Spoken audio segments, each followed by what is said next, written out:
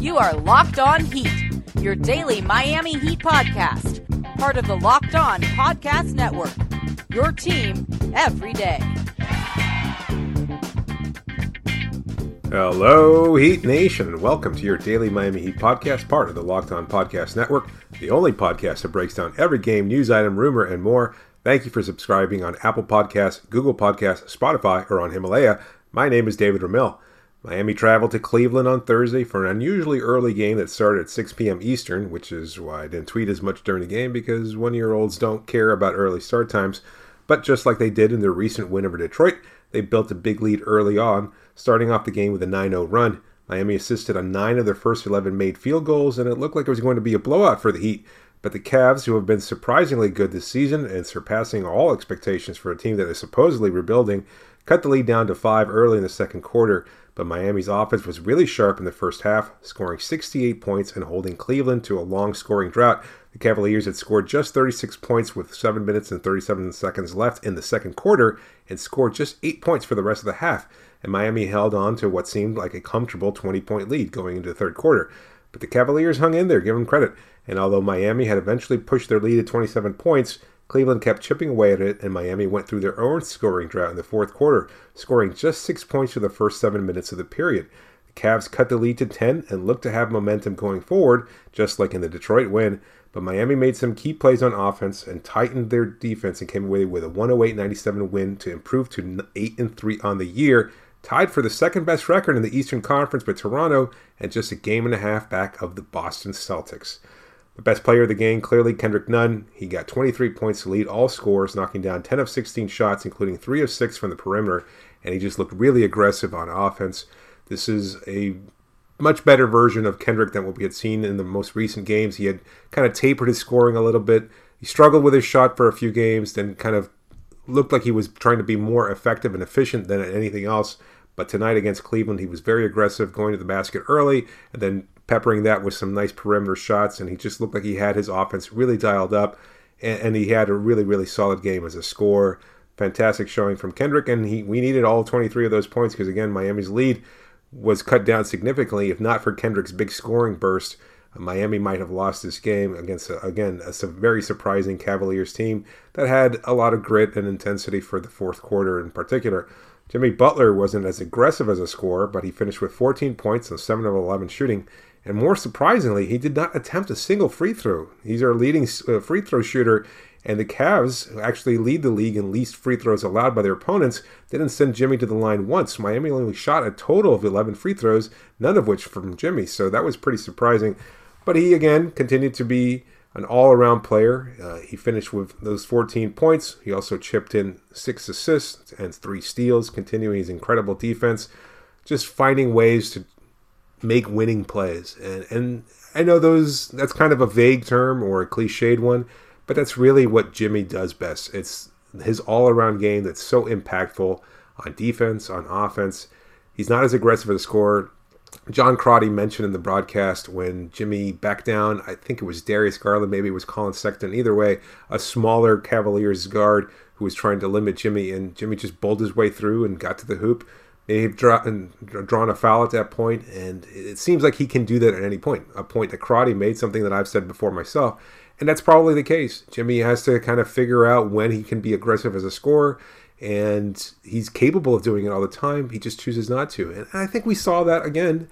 It's a comparison I've said before, a lot like LeBron, in that he doesn't always have to be the most aggressive scorer, because what works with this team is being a playmaker, getting everybody else involved, getting their scoring early and often, and then just doing enough to hold on to wins. It might not be the most secure way of coming out with a victory, but it worked tonight against a Cavaliers team that maybe wasn't as dialed in as you would have expected it to be.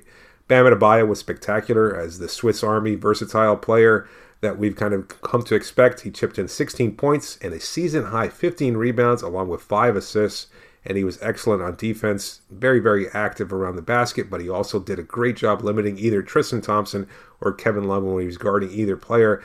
I think he's leading the league in field goal percentage allowed, so that's something I'll have to look into, but he does a phenomenal job of just making things uncomfortable for everybody. He's so good at moving his feet. He's so strong.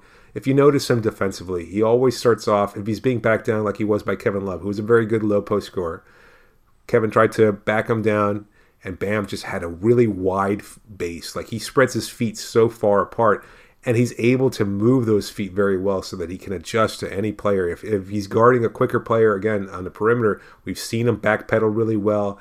He knows how to adjust very, very easily.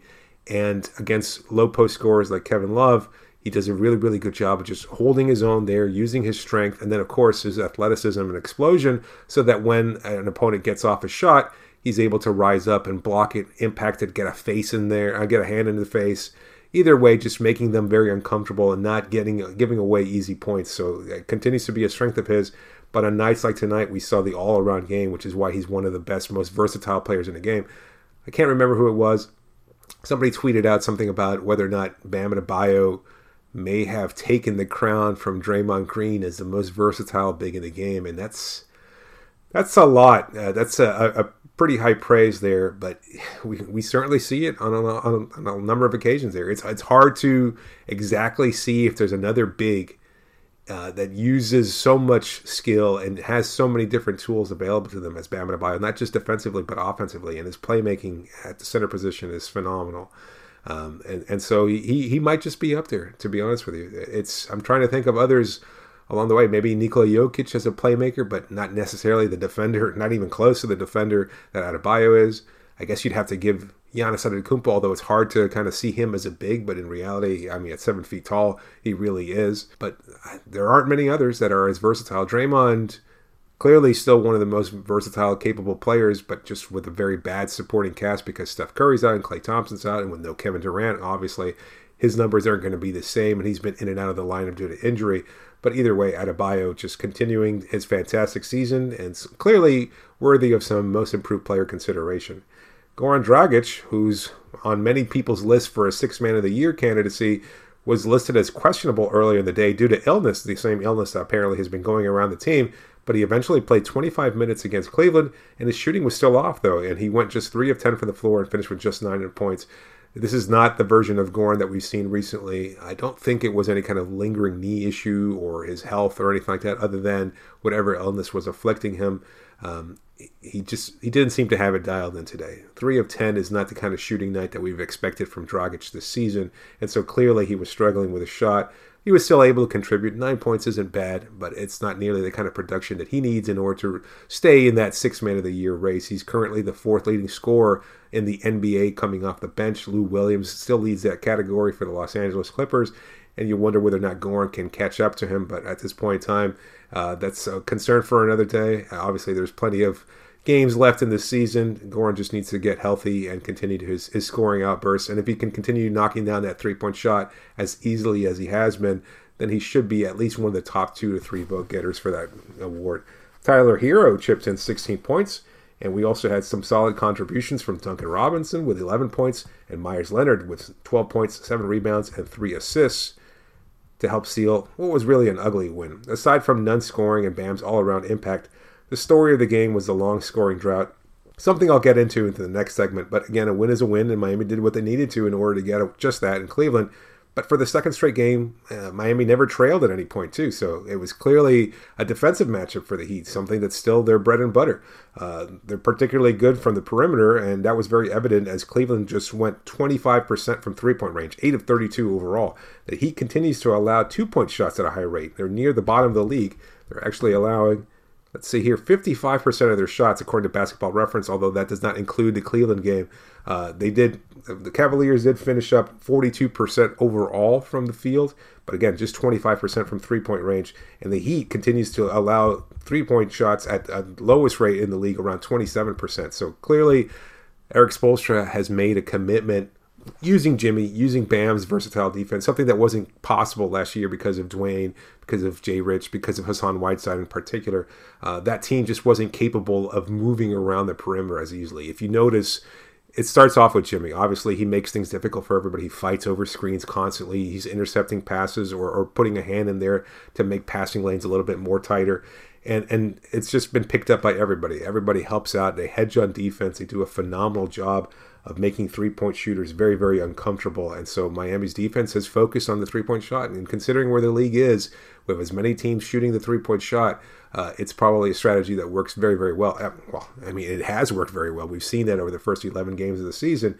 And I wonder if other teams will eventually figure it out. But for now, it's starting to make a real impact because it's such a high percentage of most teams' offenses now. With three-point shots all around the league going up, Miami's figured out a way to limit that offense. They'll give up the two-point shot because they don't have that clear rim protector like Hassan was. Before that, they were funneling guys off the three-point line towards the center of the basket there, knowing that Hassan was going to be able to impact the shot or block a shot. They don't have that rim protector now, so it's just constantly helping on the perimeter, keeping them from getting up a comfortable shot, and it really worked. Other news around the league, Carmelo Anthony, potentially back in the league, signing with the Portland Trail Blazers. It's a non-guaranteed contract, according to Adrian Wojnarowski of ESPN. He reported it earlier tonight, just after the Heat game, but I thought I would mention it because so many of our listeners have suggested that Carmelo might be the answer for Miami's offensive struggles at some points during the course of the season. But to be honest with you, I don't agree. I don't think that Carmelo is a good fit with this team, not at this point. And for Portland, it's really a move of desperation. Their offense is bogged down. They've gone through some injury issues. They're relying completely on Dame Lillard and CJ McCollum, and Hassan has been a problem, as we all know, as we could have expected. And then adding Carmelo, this is an opportunity for him to put up some points, to showcase what he can do for the rest of the league. He's still young enough to contribute, but I'm not sure that it's a good move. Again, for a non-guaranteed contract, it's not like it's a given that Carmelo is going to be able to stay with his team and make a long-term impact. But I just thought I should put that out there for all of our listeners that have asked that Carmelo Anthony sign with the Heat or that Miami give some consideration there. But anyway, coming up next, how do Tyler Herro's chances look as a top rookie this year? I'll answer that and more in the next segment. You're listening to Locked On Heat. Indochino is the world's largest made-to-measure menswear brand. Start your style upgrade now with $30 off your total purchase of $399 or more at Indochino.com when entering Locked On at checkout.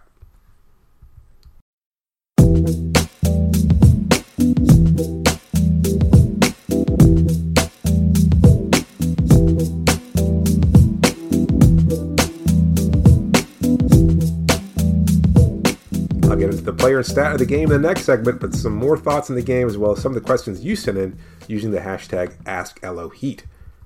Julie B. Rich asks, the Cavs are obviously not the strongest opponent, but Tyler Herro is showing some real improvement compared to his first games. Do you think if he continues like this, he can compete in the Rookie of the Year race?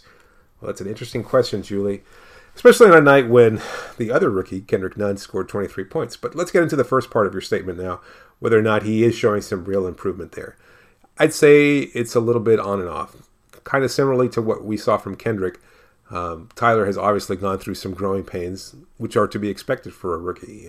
If his shot's not falling, it's a hard time for him to make a significant impact on offense.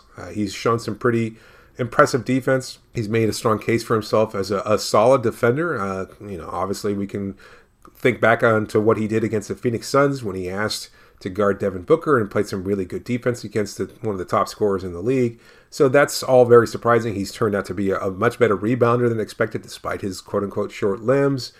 And he's also a solid playmaker at the guard position. So he can do a lot, and he's been doing a pretty good job overall. I'd say he's had a very, very good rookie season, but I can't say that he's even the best rookie on this team, much less the best rookie in the league. I think that title will probably go to Ja Morant. And as I've said before, the difference is that the Grizzlies aren't competing for anything this year. They're not going to make the playoffs. They're not winning a lot of games. They're going through injury issues. They've got a mismatched roster there that doesn't fit as well as Miami's does.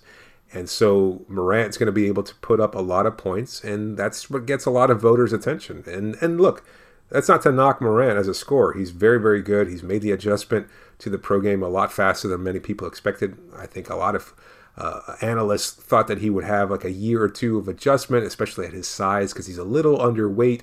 And whether or not he could handle the physicality, that remains a question in all reality, whether or not he sustains an injury at any point during his rookie season. But he's been very, very good as a scorer. He's aggressive in getting to the line and getting to the rim. He's been shooting well. And these are all things that really stand out as far as his candidacy for Rookie of the Year. Other than that, I'd say Kendrick Nunn probably gets a lot of consideration. And given the fact that he scored 23 points, that he's been a more steady and showy scorer than Tyler is, I think he's probably still viewed as the better rookie of the two right now. And I think that it'll continue to be the case over the course of the season. He's just a little bit more aggressive as a shooter. Tyler is more of a complementary scorer. And I don't think he's going to put up the kind of numbers necessary for some legitimate candidacy in the Rookie of the Year race. But we'll see. Maybe a few games here and there where he tops 20-plus points. Maybe he eclipses Kendrick throughout the course of the season. And you never know what happens with injuries. I'm not hoping for one thing or the other. As long as they have two really solid rookies that can contribute, what matters is that Miami's going to continue to win a lot of games. And I think that's what the overall approach of this team is, and from both rookies as well. So it should be an interesting race nonetheless. But continue to watch Morant in Memphis because he's fun to watch and he's been putting up some really big numbers. Stephen Wang asks, it seems when Butler goes to the bench, that's when the Heat lose momentum. I think this is where Justice Winslow is missed most. What are your thoughts on when Butler goes out, and can Winslow's return fix it? Well, he has a good point, Stephen. You're absolutely right. When Jimmy sits down, sometimes Miami's offense can get a little bogged down, especially if Tyler doesn't have his shot dialed up, or if Goran, as we saw against Cleveland, doesn't have his offense going. It can be problematic. And you're also relying on other bench players like Kelly Olynyk and others to kind of step up there, and nobody really did. And when Justice returns, I think he can absolutely be a factor. My concern is how Spoelstra is going to use him, whether or not he's going to insert him into the starting lineup again. Does he take Duncan Robinson's spot, and then Duncan Robinson plays better off ball, more of a complementary scorer to Goran Dragic? He's not going to need the ball in his hands. He's going to be more perimeter based and knock down those shots. But if you have Justice out there along with Goran Dragic and Duncan Robinson and Kelly Olynyk and others, then Justice will probably have primary ball handling duties. And I wonder how that impacts Goran's scoring, because Goran's scoring has been such a strong factor in Miami's wins. It's been clear that he's our best player off the bench, and I think it's necessary for him to have the ball in his hands, because when he's feeling it, he's aggressive in getting to the hoop. He makes plays for others and things of that sort. So it's going to be an interesting challenge. And honestly, I'll keep saying this, I think it might be time to consider trading Justice Winslow. I hate to see it, because I do think that he makes his team better, but at the same time, I'm just not sure where he fits. I mean, on paper, it seems like he would be able to contribute. His defense is incredible. His playmaking is clearly a strong factor, but his abilities to score as an off-ball player are not clear.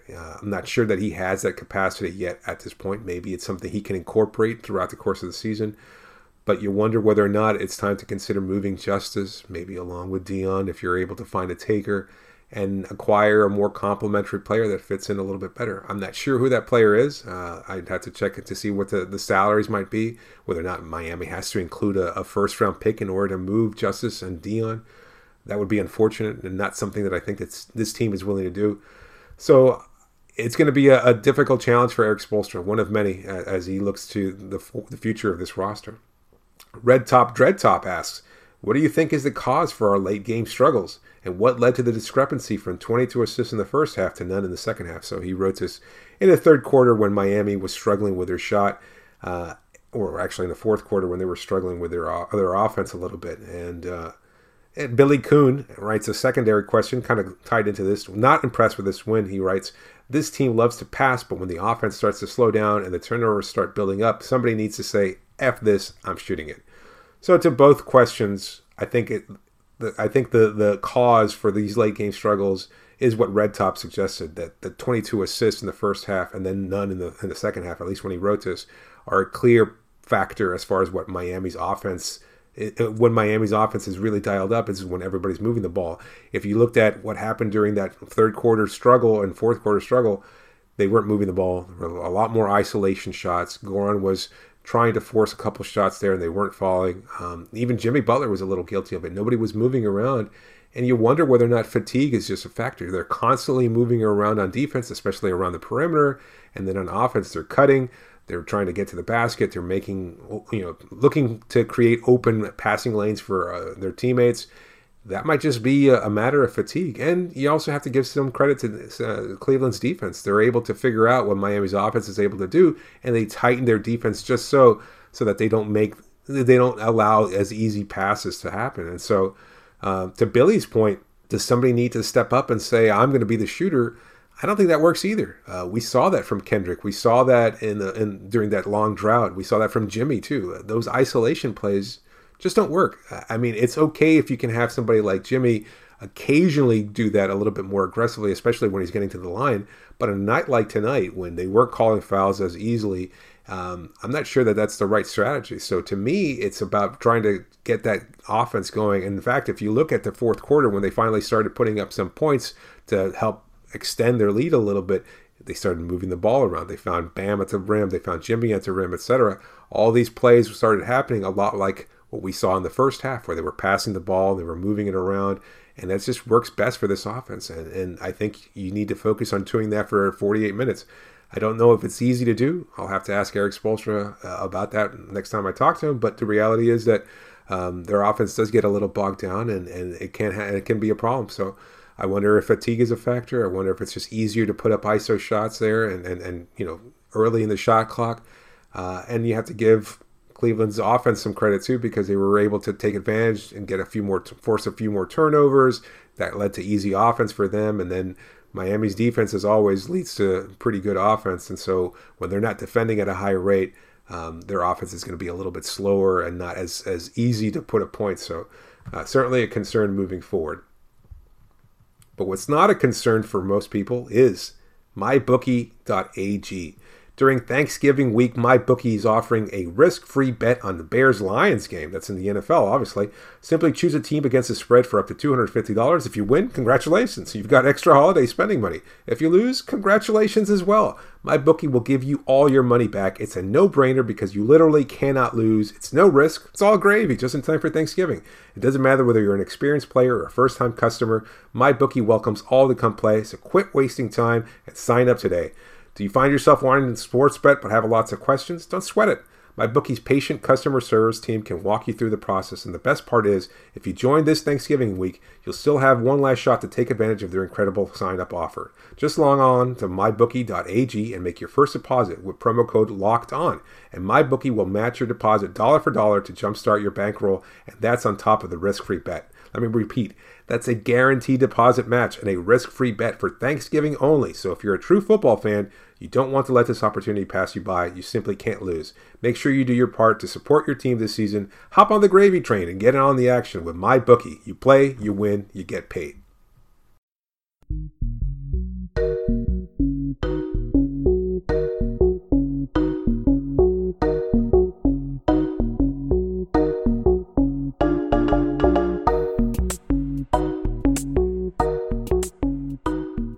Remember to listen to and subscribe to new and archived episodes of Locked On Heat on Himalaya, as well as on Apple Podcasts, Spotify, and Google Podcasts.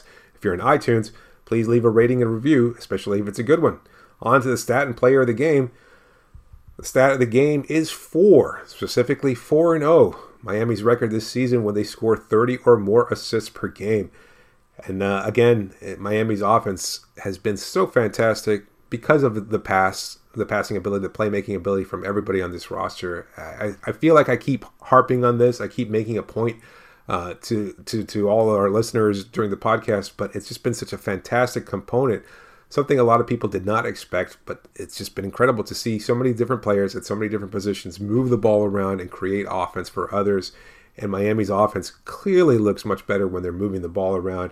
And the fact that their record is 4-0 when they're scoring 30 or more assists is very, very impressive. So it's something to watch out for over the course of the season, whether or not they can keep up that kind of production. But it's just been a fantastic part of their offense. Tonight against Cleveland, they scored 31 assists on 43 made field goals. They finished 55% overall from the field, 40% from three-point range, 12 of 30 overall. Great offense, even during that long scoring drought. You know, it was just, if not for that, it would have been a perfect game for Miami.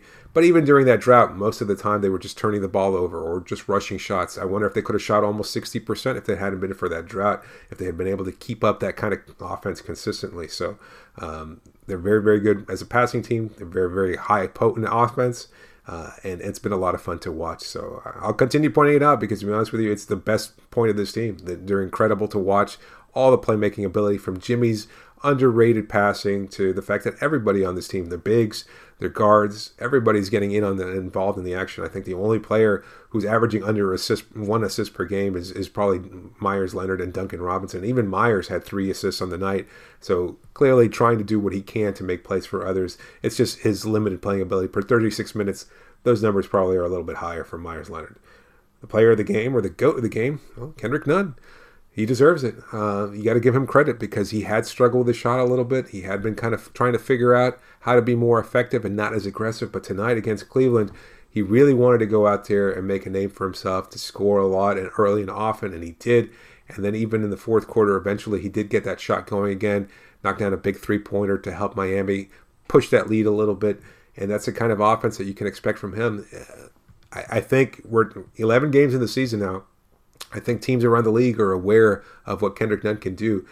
I'm not so sure whether or not they're keying in on him, but the reality is, as long as that passing is still dialed up, it's hard to focus on anybody. You can have a big scoring night from Duncan Robinson. You can have a big scoring night from Jimmy or Goran or anybody else. And so you have to kind of be aware of everybody on this roster. And as long as they're doing that, it makes it easy for guys like Kendrick to get their shot off. But still, tonight, he was very, very aggressive. He was getting to the rim. You saw him kind of size up the defense a little bit. He would catch the ball in the perimeter as they were swinging around, and then he would assess what the defense kind of held for him, and he was able to take it to the rim against guys like Jetty Osman and others, and just figure out he has a size advantage or a quickness advantage and is able to make a really nifty move. There was one play in particular that the broadcast team called out where he drove past Osman, got to the rim, and then Tristan Thompson was there to meet him, and then he just kind of spun around on him and used his pivot foot there to get to the rim and laid up a really nice shot there. The floater is still not there, not the way that it was earlier in the season, but you wonder if he's going to be able to get that back at some point. And if that's the case, he's a very deadly scorer, and tonight he was Miami's best player. The scapegoat of the game, unfortunately, continues to be Kelly Olynyk, just struggling overall. In 14 minutes of play, went 1 of 3 from the field, only had 3 rebounds, 2 steals, and a block. He drew a charge, so that was one thing that he did well. He also knocked down 1 of his 3 three-point attempts. But the reality is that he just did not have it dialed up. He did the other night against Detroit, not so much against Cleveland. And interestingly enough, still getting booed by the Cavaliers' home fans there. There weren't many because the Cleveland Browns played tonight, apparently. So there weren't a lot of people in the stands. But the ones that were there still do not appreciate Kelly Olynyk for having separated Kevin Love's shoulder many, many years ago in the playoffs. But that's a long time ago, and they still bear a grudge, not surprisingly, I guess. But, well, it's surprising to me. I guess Kelly Olynyk is just never going to get appreciated around the league. He's still going to be viewed as a dirty player. But who cares about that? He just needs to be a good one, and he was not tonight against the Cavaliers. The Heat are back on the floor Saturday night against the New Orleans Pelicans. I'll be there for that game to cover it live.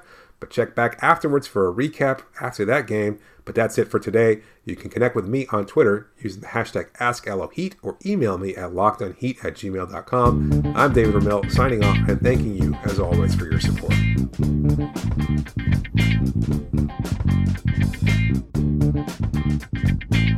Yeah! Wrap it up,